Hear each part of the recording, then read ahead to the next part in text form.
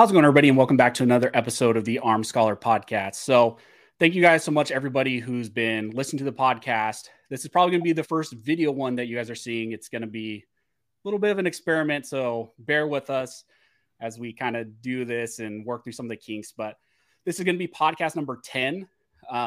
With the relaunch, we finally actually hit 10 podcasts, and that's kind of the golden number as far as podcast. They say, like, if you can survive through 10 podcasts, maybe you actually have something. So I thought no one better to have for the 10th podcast and kind of the first video one than my good friend Jared from Guns and Gadgets. So, I know a lot of you probably know Jared, but thought it'd be really cool to have him on here and just have a conversation with him. So thanks, Jared. Thanks, bud. I appreciate it. I'm honored, and keep killing it, man. You're doing big things, and I'm glad to see you kick booty in our industry. Keep going. Yeah, the kick booty, so we don't hit that that automatic YouTube censorship. No, I mean it's funny. I know a lot of people. I'm sure you see it a lot on your channel. Also, people are always commenting like, "Hey, you should really check out this other guy. He does similar stuff to you. He talks a lot about statutes and laws and stuff. You should really get together with him." I don't know if you've heard of him. His name's Jared from Guns and Gadgets. Little do they know, like, we've known each other for quite a while now, like many years now, which has been awesome. Been a huge blessing to me. So yeah, man, same here. I constantly still get those comments all the time, which is cool because as a fellow content creator, I'm sure you wish every one of our subscribers watched every one of our videos, and human nature, it's not possible. Yeah. But I like to see those ones like, "Hey man, have you ever heard of Anthony, the Armed Scholar?" And I say, "Yeah, actually we're really pretty good friends, and we're together most of the time at most industry events." So it's pretty cool to see, or maybe even new viewers coming over to like cross-pollination on our channels. It's pretty cool. Yeah, and that's kind of the goal also with the podcast, is to have longer form discussions, bring on people that who are friends, and just have these really cool conversations that sometimes we don't really get to have because we're trying to get stuff in 8-10 minute segments. Sometimes we do longer form stuff here and there, but it's a little bit more targeted. So I really don't have a goal with this specific podcast. I thought it'd be cool just to have a conversation with you and bring the audience, maybe people who aren't aware of you, bring them to you as well. So I guess the first question for those who aren't aware, like, who are you? What do you do? Maybe what's your background? And then we can maybe get a little bit into like how you started this whole craziness that is YouTube. Sure, man. Well, my name is Jared. I currently live in Massachusetts, although I bought a home in Tennessee and in the process of moving. What do? I do Guns and Gadgets. It's the Second Amendment news channel on YouTube. It's been 2014 is when I started it, so it's early 2014. So I'm coming up on 10 years of YouTube. Never thought I'd ever hear that. And like yourself, man, I try to stay at the forefront of what's going on so we can keep our audiences informed. Yeah. It's crazy to think you've been doing it for 10 years. So, and that was one of the interesting things. Like, I know we talk about this a lot, like together when we first started, or at least when I started, there was really not a whole lot of other two-way news people. Really, like, the people I watched were Will from Copper Jacket TV, Colion Noir, and that was really it. There wasn't a whole lot of two-way news, legal stuff on YouTube, firearms specific. There was a lot of gear review stuff, but definitely, like, you were a huge inspiration to me for wanting to start. And I guess I think I've said this before on a podcast, but you were one of the first people in the industry I ever met. I actually have a question for you. When was the first time you became aware of me and my channel? Well, we first met at the Gundies a couple of years ago, and I knew who you were. I was watching your channel and I subscribed by then. So I would say it's got to be close to 3 years ago now that I started watching you. Like you said, there weren't a lot of us doing it. When I started my channel, I was the first one to only do 2A news. I didn't do any major shooting stuff or review stuff. And then when you came along, because if you remember back then, I was trying to cover California as well as the rest of the country. And then you hopped on and you were California centric in the beginning. Most of your stuff was California. And that was awesome because I was trying to do 50 different things at once. And you breaking stuff down allowed me to see what was going on. And then I could focus my efforts on certain things in California instead of trying to follow every bill they drop. So that's how I first found your channel. and you were a great resource. Yeah, it's kind of crazy to go back and think, because I started my channel in 2019, and I obviously knew who you were. I feel like the first interaction I ever had with you was, I think you commented on one video. I don't even know what it was. I'm sure it's out there. Like I think I screen grabbed like your comment and like fangirled like on my Instagram or something. I think that was the first interaction I ever had with you, because I was like, oh, I've made it. Jared's commented on my video. And because I knew who you were before we went to the Gundies. And I remember, so kind of inside baseball stuff. When the first time I went to Gundies, I was like top 4 for most influential male or something like that. Should not have been there at all. But I remember pulling up with my wife in our rental car in that really horrible hotel, the Days Inn in Uvalde rundown. And then in the parking lot, I remember seeing you and Chris from Honest Outlaw. And I like sat in my car and I was like, babe, do you know who that is? She's like, no. She doesn't really watch anybody. And I was like, that's Jared. That's Jared from Guns and Gadgets. And she's like, oh, okay. You can get out of the car. I'm like, no, give me a second. Give me a second. Because I think we had already had a little bit of interaction before that, but it was like the first time meeting you. And I totally like had that fangirl butterfly weird moment, but yeah. Well, thanks, dude. It's humbling. It's an honor, but I'm just a regular dude, man. Yeah, I know. And that's like, you get to know everybody, and almost every gun YouTuber, every person you really meet, most of the time they're awesome people. We're just people trying to do the best we can on YouTube. And a lot of us just kind of fell into doing this. There's not a whole lot of rhyme or reason. But yeah, and since then, I think we've known each other since then. We talk pretty much every day now, right? Yeah. Cool. Yeah. And although you're on that West Coast time at 4. Yeah. I'm on that real coast time, the real hour time.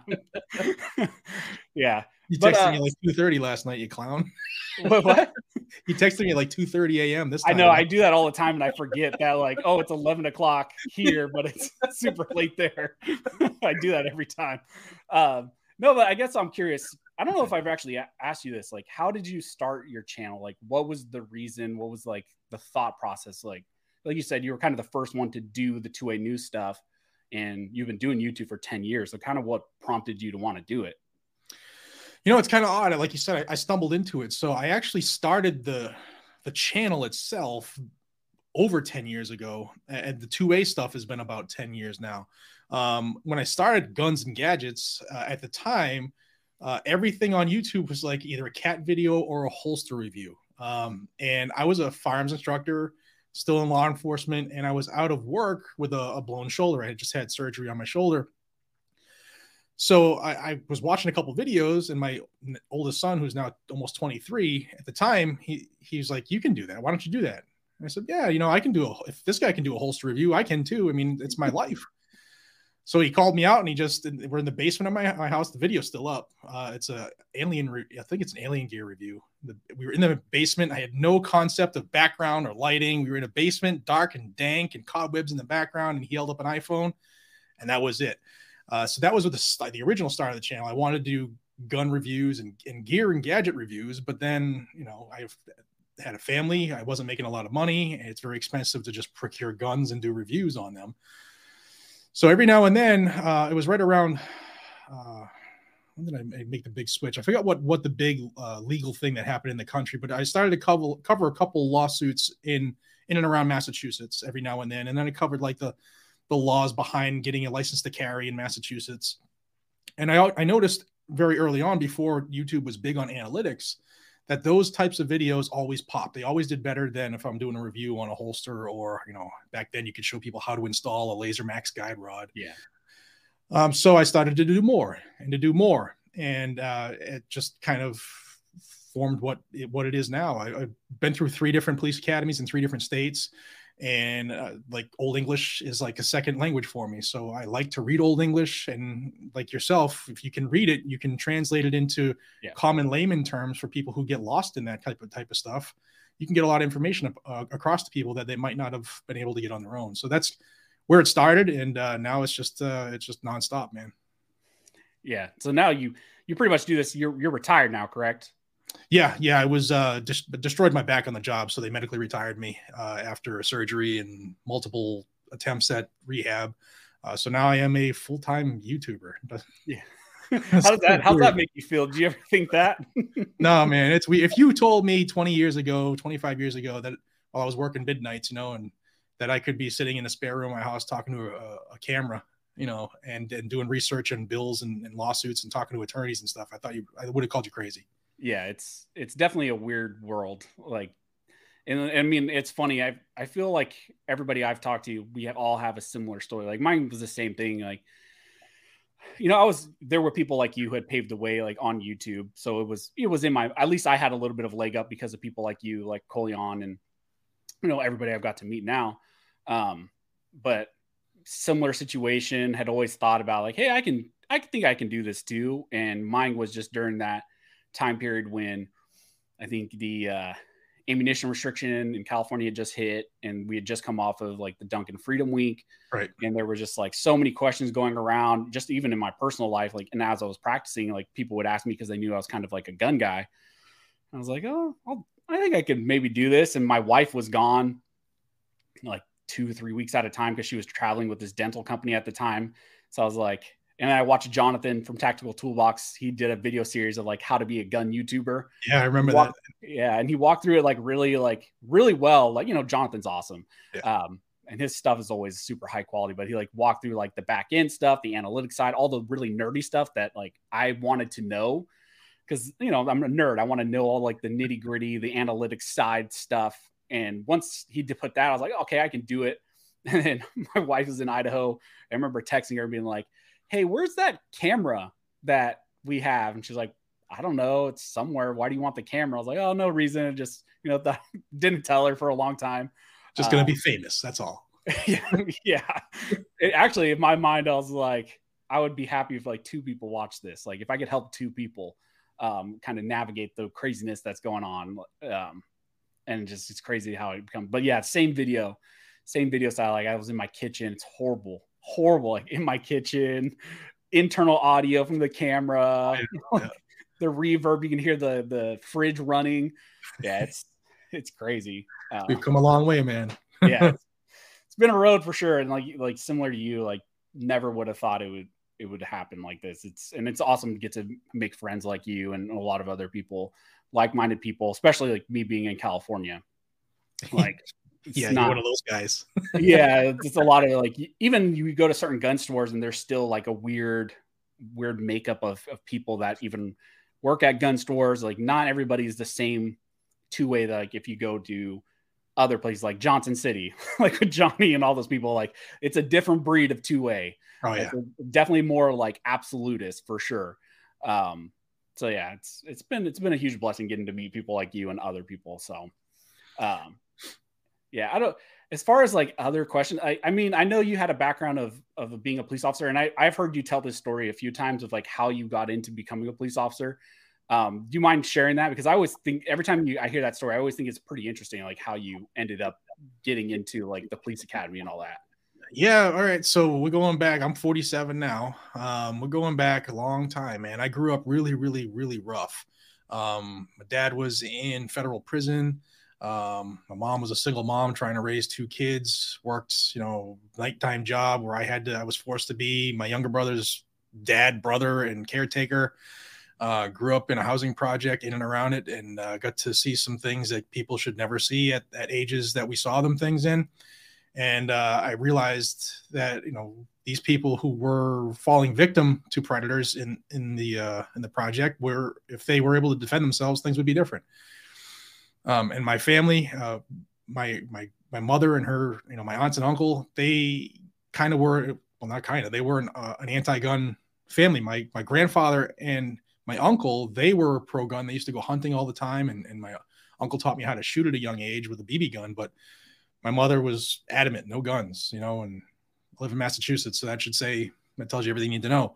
Mm-hmm. But then because of what I experienced, I kind of wanted to be that person who could help a kid never have to experience things that I did, to try to be somebody to maybe change that lineage of people like me. Right. So I wanted to be a cop. I knew at like age 10, that's what I wanted to do. I wanted to help people out, and I wanted to protect people who couldn't protect themselves or who state told them they couldn't protect themselves. And I got in the police academy, like literally as soon as I was eligible legally to do it by age. I got hired and started to see things in a different light. So we grew up Democrat, Massachusetts. You know, my family, my mom, very liberal compared to me, and I get to see a different side of life. I get to see, you know, how things really are and how crime affects people and how decisions made by politicians affect the way laws are enforced or the way people are either held accountable or not held accountable, or if criminals go out and reoffend constantly and never held accountable. And it really forged my view on people's individual rights, specifically to keep and bear arms, to protect themselves. And I tried to be a very early advocate for people to get a gun and protect themselves. If I was on domestic scenes or scenes where people were you know, brutalized and victimized, I always asked, like, you know, what are you doing to help protect yourself? Can I help you? You know, can I teach you stuff at the range and stuff like that? And it just kind of flourished from there. And then, you know, years and years go by, and I became a sergeant. And part of my onboarding, I took over the training. Part of my onboarding process for all new officers was literally what you see behind me in every video. I have the Declaration of Independence, the Constitution, and the Bill of Rights. These are the ones that were in my office. And I would take every new person we hired into my office, and I'd point out a different paragraph or section or article and say, read that and tell me what it says in your own words and tell me why you're here.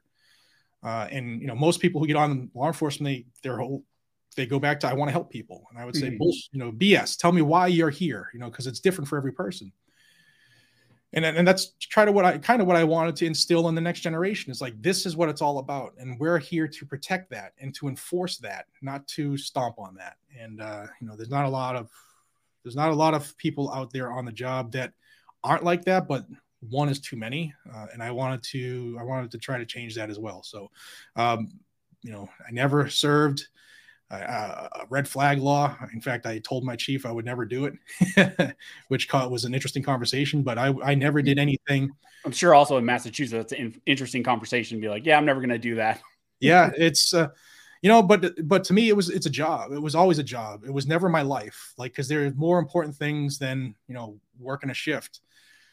For me, it was my rights and doing what I'm doing now is what I've always done. I just do it on YouTube. I want people to understand our rights are our rights, and I don't care what people's feelings are. We all have rights. And that was something I tried to always do. And, you know, I started in 1997 and I retired last spring. So quite a long period of time. Journey. Yeah. Because even when I met you, you were still technically working law enforcement. I mean, I've known you, 3 years now? Three, yeah, a little something like that. I don't, dude. Yeah, I think so. Yeah, 3 years. It doesn't even seem like that at all. But I think you were still working. I think you had just gotten hurt with your back. Yeah. You had just kind of got put on medical, and you were dealing with all that. And that was, I think the whole time I've known you, you were dealing with it until this year. Yeah, it was tough. I think when I finally got cleared, because I had to get cleared by a doctor to go to Texas, because that's a long ride for somebody with a jacked up back. And I think that was the first thing I did after the injury was being able to go to the Gundies. Oh yeah, that's right. Because I remember you were really, when we got in the tank, you were really hesitant, because that even jacked me up. Like my back's not perfect, but it's definitely not like yours, like fused and stuff. Yeah. Yeah, I was bedridden for a couple of days when we got back home. Yeah, that was yeah. I only did that first year. I only rode the tank that first year. I didn't do it this last one. I probably won't do it again this year. So yeah. So actually, quick caveat. So you're up again for top 4, correct? With you. Yeah. Are you in 2 categories or 1? I think I don't know. They haven't released them all. I'm in 2 categories. I know I'm a final four person in the top 2A voices with yourself. Hold on. I don't think hold on. We got to hit them with it. Yeah. There you go. Look at that. So I won last year, top 2A voices. And then you won. What did you won Breakout, right? Because they didn't have a top 2A voices, because at the time it was like me and then you. So they didn't have 4. there were 2 people. We were just alternated. So my category was top. I'm looking at it. Breakout Creator of the Year. Yeah, and then last year you beat Autumn. Yeah, people were so mad at me. Yeah. You beat out that poor little girl in the cowboy hat. Love you, Autumn, if you're watching. Yeah. Interesting. It's also weird to like be nominated for awards and stuff like that. Like I'm sure when you started and when I started to, never would have thought like any of the stuff. So no, and the cool part about it is like I'm not in it for the awards. Really, no. I'm not. It's humbling. It's an honor because we're voted on by people who watch us, and if they like what we do and support what we do that much that they're willing to go back and vote for us multiple times, I mean that says a lot, and it's very humbling. Yeah, to be willing. It's also like, I don't know. We've talked about this, but I guess for the audience, I think it'll be interesting. Like, and it resonated with me when you were talking about like when I first started, I was so California centric, and that was the community I wanted to serve.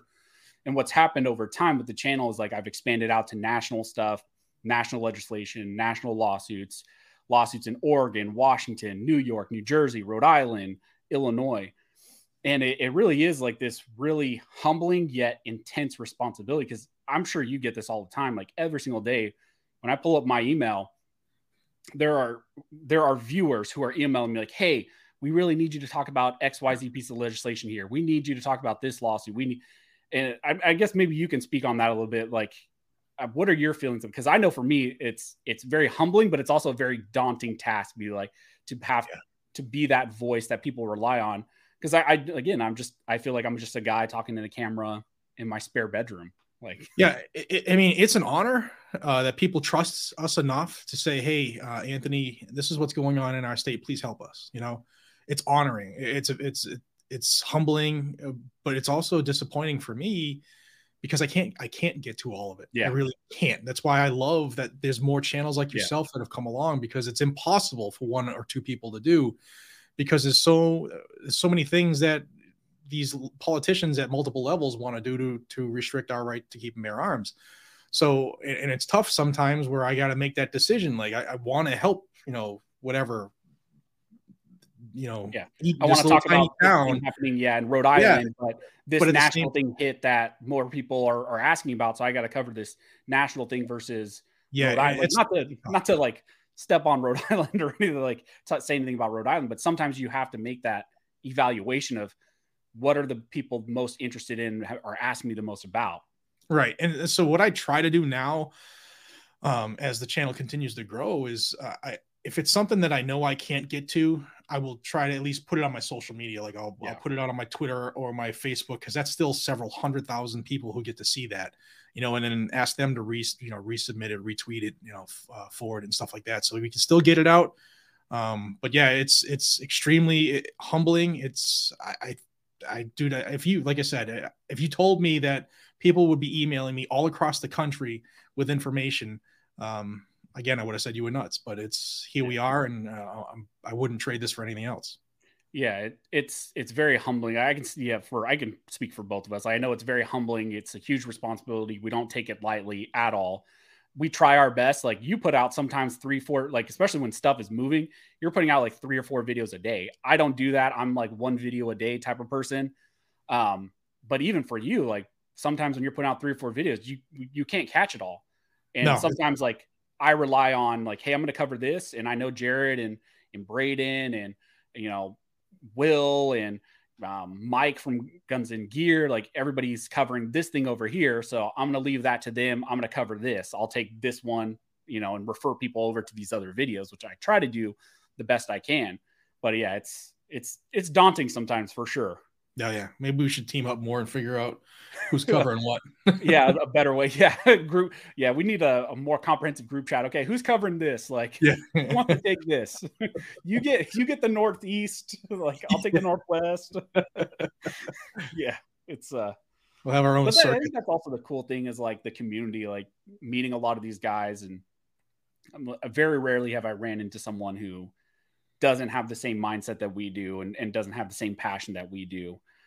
Everybody does it different. Like, Brandon Herrera supports the 2A and pushes the 2A in a different way than we do. Like, his value is bringing in newer, younger people, getting them interested in firearms. And then as they not necessarily mature, but as they get more interested in the topic, then they start moving towards 2A based stuff like us, like legislation, cases, or whatever. But you still first have to get them in the door, Right. get them interested in firearms, especially if they don't have someone in their household who's doing that. You know, YouTube is an amazing mechanism to get people interested in firearms that we just recently have kind of sprung up. Like, yeah, you've been doing it for 10 years, but it's still technically in its infancy. Oh yeah. Yeah. And the cool part is like when like Brandon or Grand Thumb, they get those newer viewers in realizing, hey, I actually might like shooting and stuff like that. And then they don't come to our side of the coin until they say, what do you mean I can't buy that in my state? Yeah. And that's when they figure out who we are. Yeah. What do you mean they want to ban this new thing that I watched Grantham do a review of and I bought, and now all of a sudden they're going to try to take it away from me and not compensate me for it. Right. Maybe you mean I can't shoot 11 rounds? Why not? Yeah. Or even worse, like right now, like, what do you mean Grantham can't shoot 30 rounds on his channel anymore? Like, what's going on with that? Yeah, which is a whole debacle within itself. We don't have to get into that in here, but yeah, I guess maybe just to close this out, maybe we'll give them a little bit more something substantial to chew on. So let's talk a little bit about the ATF stuff, the pistol brace rule, because that's the hot topic right now. I know you've covered extensively. I've covered extensively. Pretty much every channel, every gear review channel, almost everybody's covering it. Maybe do you want to do this? You can do the synopsis because you're my guest. I'll make you do the synopsis. Well, I think we'll work together on this because there's so many working gears to this that for me to say every one of them would be magic on one take. Oh yeah. With the 263 clarification of the definition. It's insane. I guess we'll do the 30,000 foot view first. Yeah. Guys that coming after your guns. If you have a pistol braced AR or AK style firearm, a pistol that you've been able to own and operate legally for over a decade with the grace and acknowledgement of the ATF, when Joe Biden sat in the Rose Garden on April 8th of 2021 and said he wanted to have his ATF make those illegal and put those under the NFA, well, here we are. Mm-hmm. That is exactly what's happening. Effective January 31st of 2023. Not sure of when you're going to watch or listen to this. That was day one of this rule. We have 120 days, if we so choose, to comply with this tyranny, to utilize the open period to not pay for a tax stamp. So you have 120 days to file your e-form or your paper form 1 and register your SBR with the government. Yeah. And technically your SBR. So and like I said, we'll try not to get too in the weeds because sometimes I know people's eyes glaze over. But one of the interesting things that we saw through this clarification, the 263-page clarification, which I know you read and I've read multiple times now, and it's absolute garbage. But one of the things that the ATF has said is that these AR pistols, these AK pistols, are SBRs, and they have always been SBRs, despite their prior guidance letters multiple times to SB Tactical and a bunch of other companies. They played this weird game with talking about their clarification letters, where these clarification letters were clarifying, or these prior letters were clarifying some various aspects, but they weren't actually considering whether or not these items were SBRs. Right. But now finally, come 2023, when they're publishing this, now they're finally addressing the totality that these are in fact SBRs and have always been SBRs, despite what they said. And through the final rule, they're also revoking all that prior guidance. So just forget what they've said. Right. Forget the guidance that they've said. They're saying that what they said anyways wasn't a complete approach or a complete review of the topic.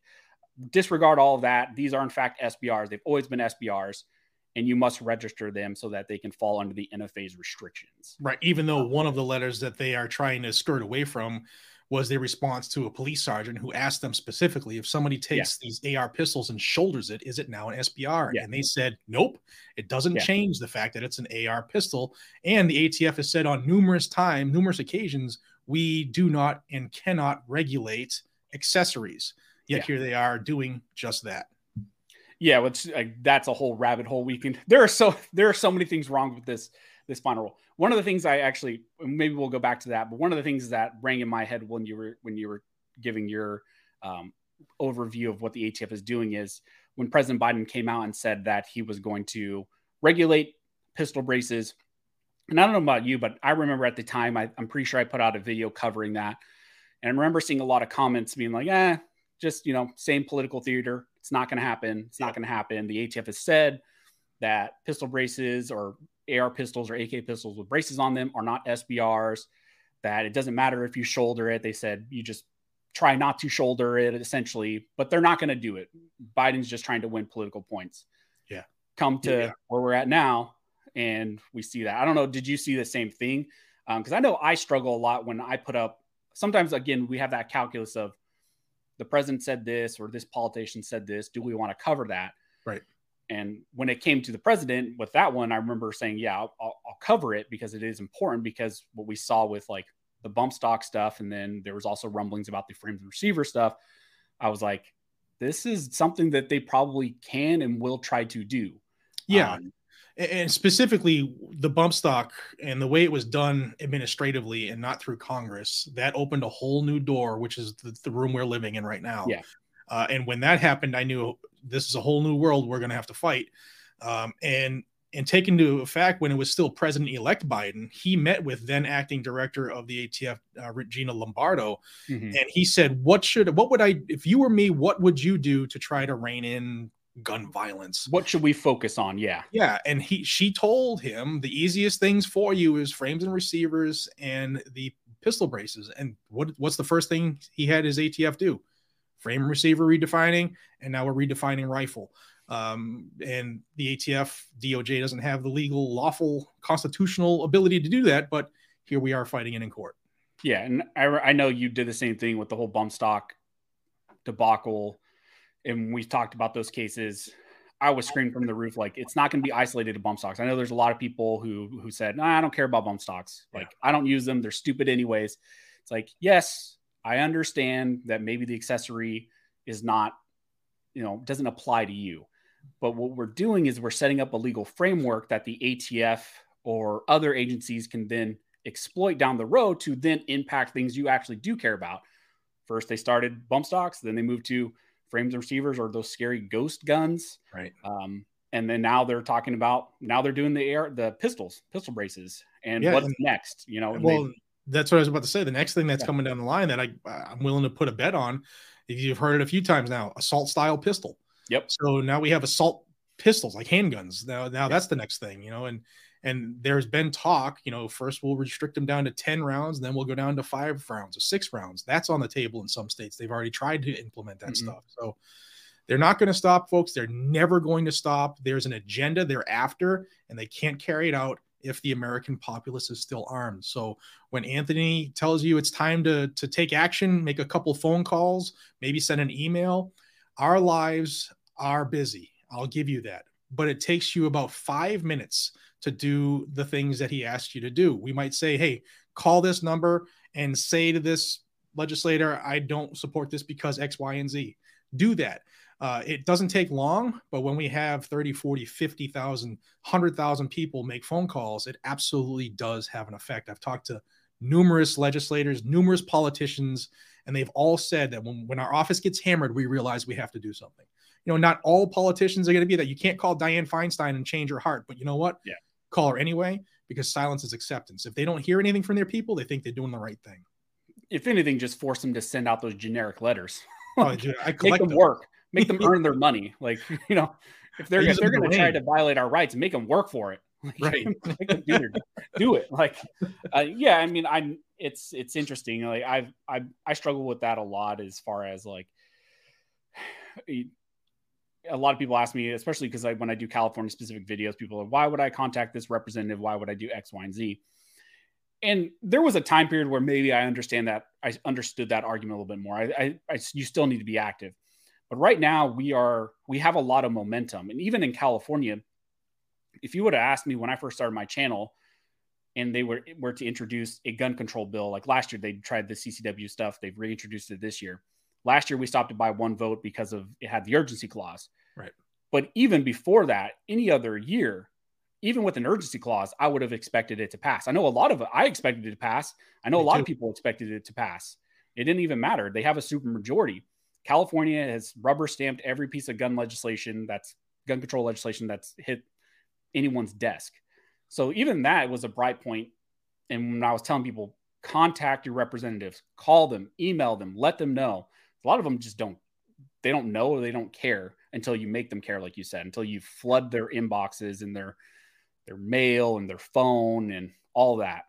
Yeah, the way that works is like they'll co-sponsor a bill because, hey, I did you a solid on your bill, I need a co-sponsor. That's how it works.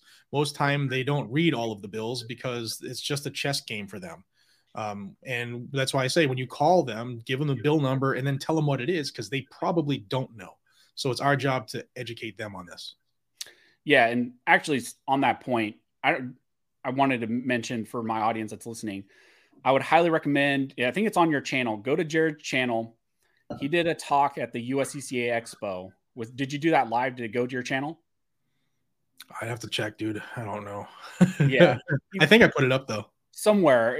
I'm pretty sure it was on your YouTube channel or maybe USCCA's, but he did a talk at the USCCA Expo about contacting your representatives, and it was phenomenal. I was there in audience listening. It was great. If you have any questions about how do you do that, what's the best strategy, resources for that to find out who your representatives are, at the national level or the state level, how to write a letter, how to write an email. He covered all that in that discussion. So I'll try to find it and link it in the detail section of this as well, because I think that was a great resource. And you actually in that had a ton of resources that they could utilize to do that. Thanks, man. So yeah, it's easier. It's the important thing, for the folks listening, is it's easier than you think. It can be very intimidating. I remember the first time I started calling politicians because of this channel, and I used to shake when I was on the phone and get all broken up. Your voice has inflections. It's easy. It's just like you're talking to your employer, and you don't have to really worry too much because you're not going to talk. It's very rare that you'll actually talk to a representative, especially on the federal level. You're going to talk to an aide whose job is to answer the phone and to take notes. And they're not the ones passing the bill, or even proposing it. So don't scream and holler at them. They're just a kid trying to be a good intern. So it's really easy to do. They work for you. You are their employer. You're their supervisor. It's just like you're talking to a kid who did something wrong. Yeah. So I'll try to find that and link it in the detail section. I know we went off on a little bit of a tangent with the ATF stuff, and I know we've covered it extensively on both of our channels. So I know if people want the resources or the breakdown of what the ATF rule does, they can find that on either one of ours. I guess the next phase of this, really, as far as the ATF, is the lawsuits. And you've covered it on your channel. As we're recording this, a video will go up soon on my channel covering it. But we've seen multiple lawsuits. I mean, the second that was published that day, I think we saw 3. We had one from the Firearms Policy Coalition that's been in effect for a year and a half that they stayed because they needed the rule to be pushed out. Yeah, the SAF one. Yeah. Yep. SAF was the first one, and then FPC. It was three filed on day one of the rule. It was FPC and then a couple individuals. Right, there was 2 lawsuits from various individual groups, I think. Yeah, and then yesterday, as we're recording this, we had Gun Owners of America in Texas filed along with some other parties, and then 25 states joined with FRAC, which is the Firearms Regulatory Accountability Council. Coalition. I always screw it up. Yeah. I always mess that one up. Yeah.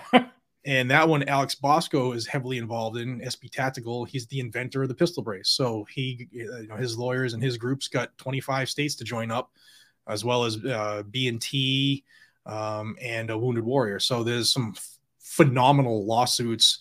If you geek out like Anthony and I, and you actually read all of the lawsuit, you actually see the weaknesses or the perceived weaknesses in the rule and which way they're going to attack it. And I don't see how we don't get this rule stopped, especially filing in Texas on some of them. Yeah, it's always interesting to see the beats. Like sometimes you'll see similarities. Like, of course, a lot of the cases are challenging the APA. They're challenging, of course, Second Amendment grounds with Bruen, and you're seeing a lot of that as well. I think with the FRAC one, they also even brought in Caetano and like common use arguments, which was interesting. A lot of times they'll cover the same general topic, but they'll attack it in a little bit different nuance, like as far as the APA. I know with the,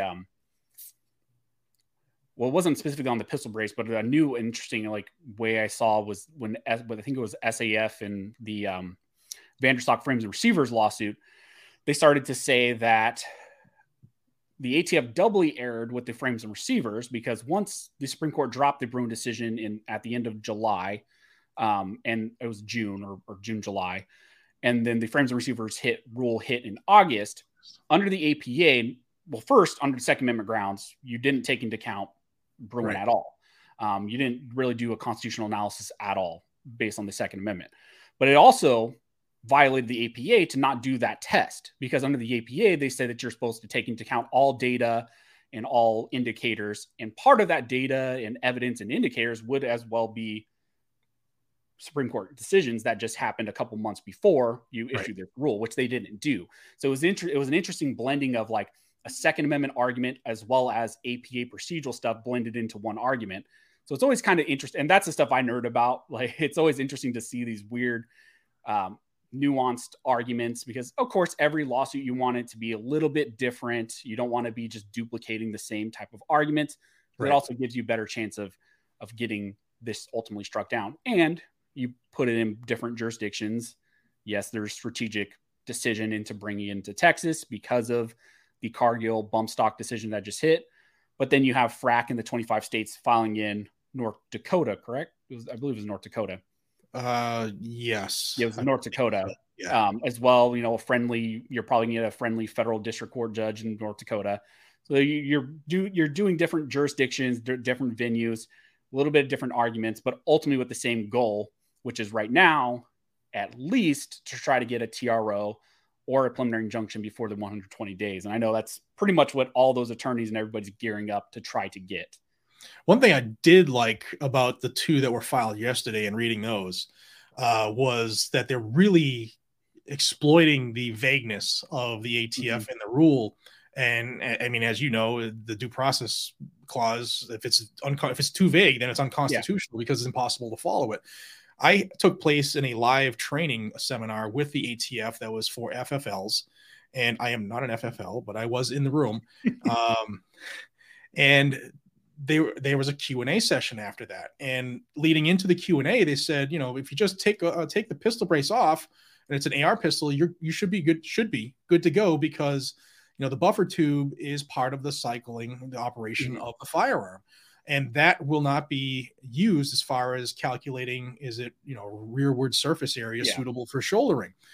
But if you read the rule, it doesn't say that in there. This is just an agent's opinion, because if it's not in there, then they can actually utilize that section because it is suitable for shoulder. Anything. I can shoulder this Gundy award. It's so vague that it's impossible to figure out what you're going to do or how to follow the law. So there's a lot of good ways that this rule has been attacked in the legal realm, and I can't wait for the first hearing to be held, because I'm going to be focused in on that pretty good. Yeah, I off the top of my head, I also think I think I saw yesterday, one of the original ones that was filed in Texas by the individual plaintiffs. I think the judge already had set a hearing on something. I think it was like March 25th. Maybe it was a TRO hearing or preliminary injunction hearing. Yeah. So I think that one is going to move fairly fast. That's not my favorite one. My favorite ones are actually the recent ones that got filed from FRAC and GOA. GOA is a little bit more comprehensive in their arguments, which I appreciate. I really like with the initial complaint when you're really flushing out all of your arguments. FRAC is a little bit more generalized, like you said, like, this violates due process. This violates, it's overly vague. This violates the APA because you muddied the procedure, because you had this worksheet 4999 that you put forward in the proposed rule. We all commented on, and then you just completely scrapped, came up with a completely new process in violation. Didn't get any comments on it. Yeah. Didn't come with any comments, didn't allow any comments on it at all. And now you're publishing it as a final rule, which you're not supposed to do under the APA, which was a good argument, in my opinion, from FRAC. I think it's a strong argument, especially since we've seen the Fifth Circuit not like that type of stuff and is willing to, this FRAC isn't in the Fifth Circuit, but you've seen federal courts, en banc courts, multiple judges being willing to strike it down because it violates the APA, or the frames and receivers because it violates the APA.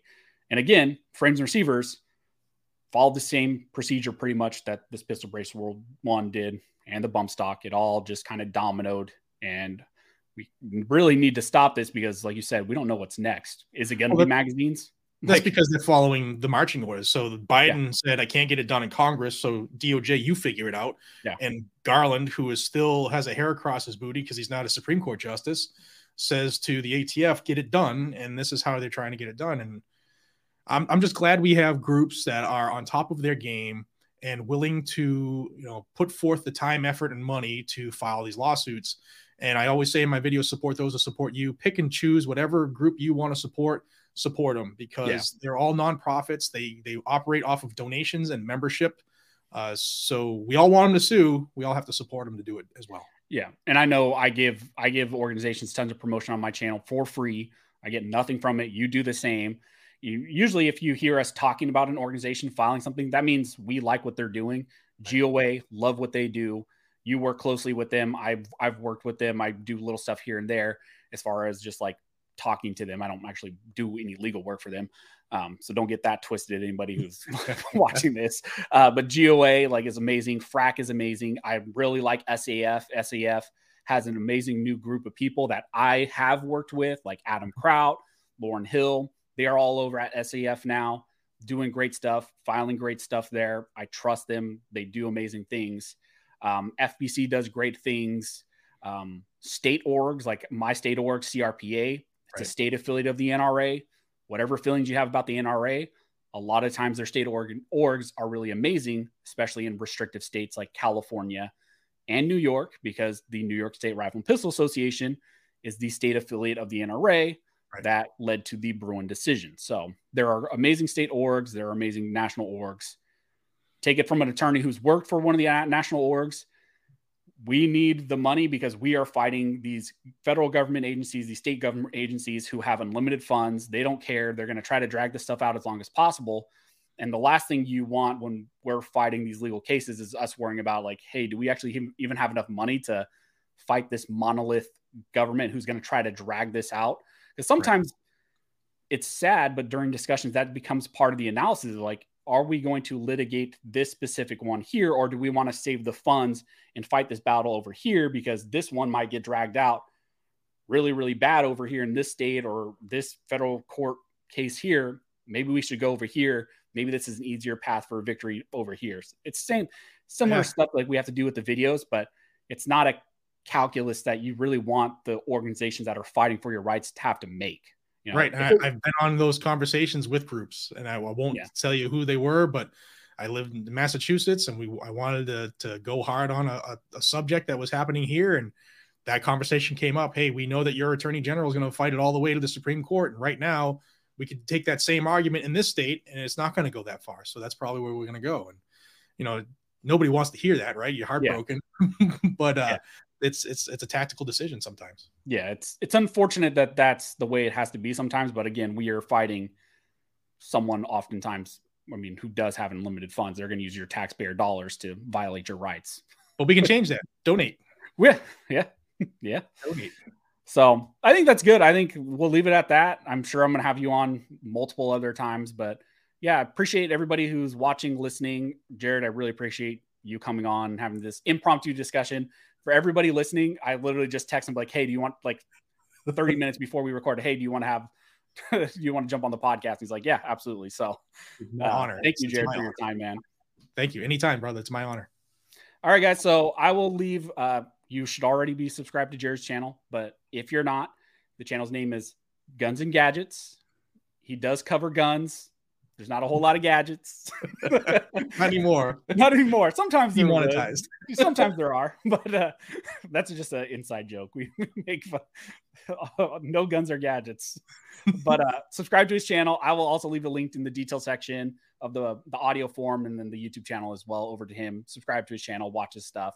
I highly recommend it. It's one of the channels I've been watching before I even did YouTube. So can't recommend it enough. And he's a good friend of the channel and supports what we're doing here over on the podcast and over on the main channel. So, all right, everybody, appreciate it. Next podcast will probably be the following Monday. I don't know what we're going to cover, but I'll let you know. Thank you, guys.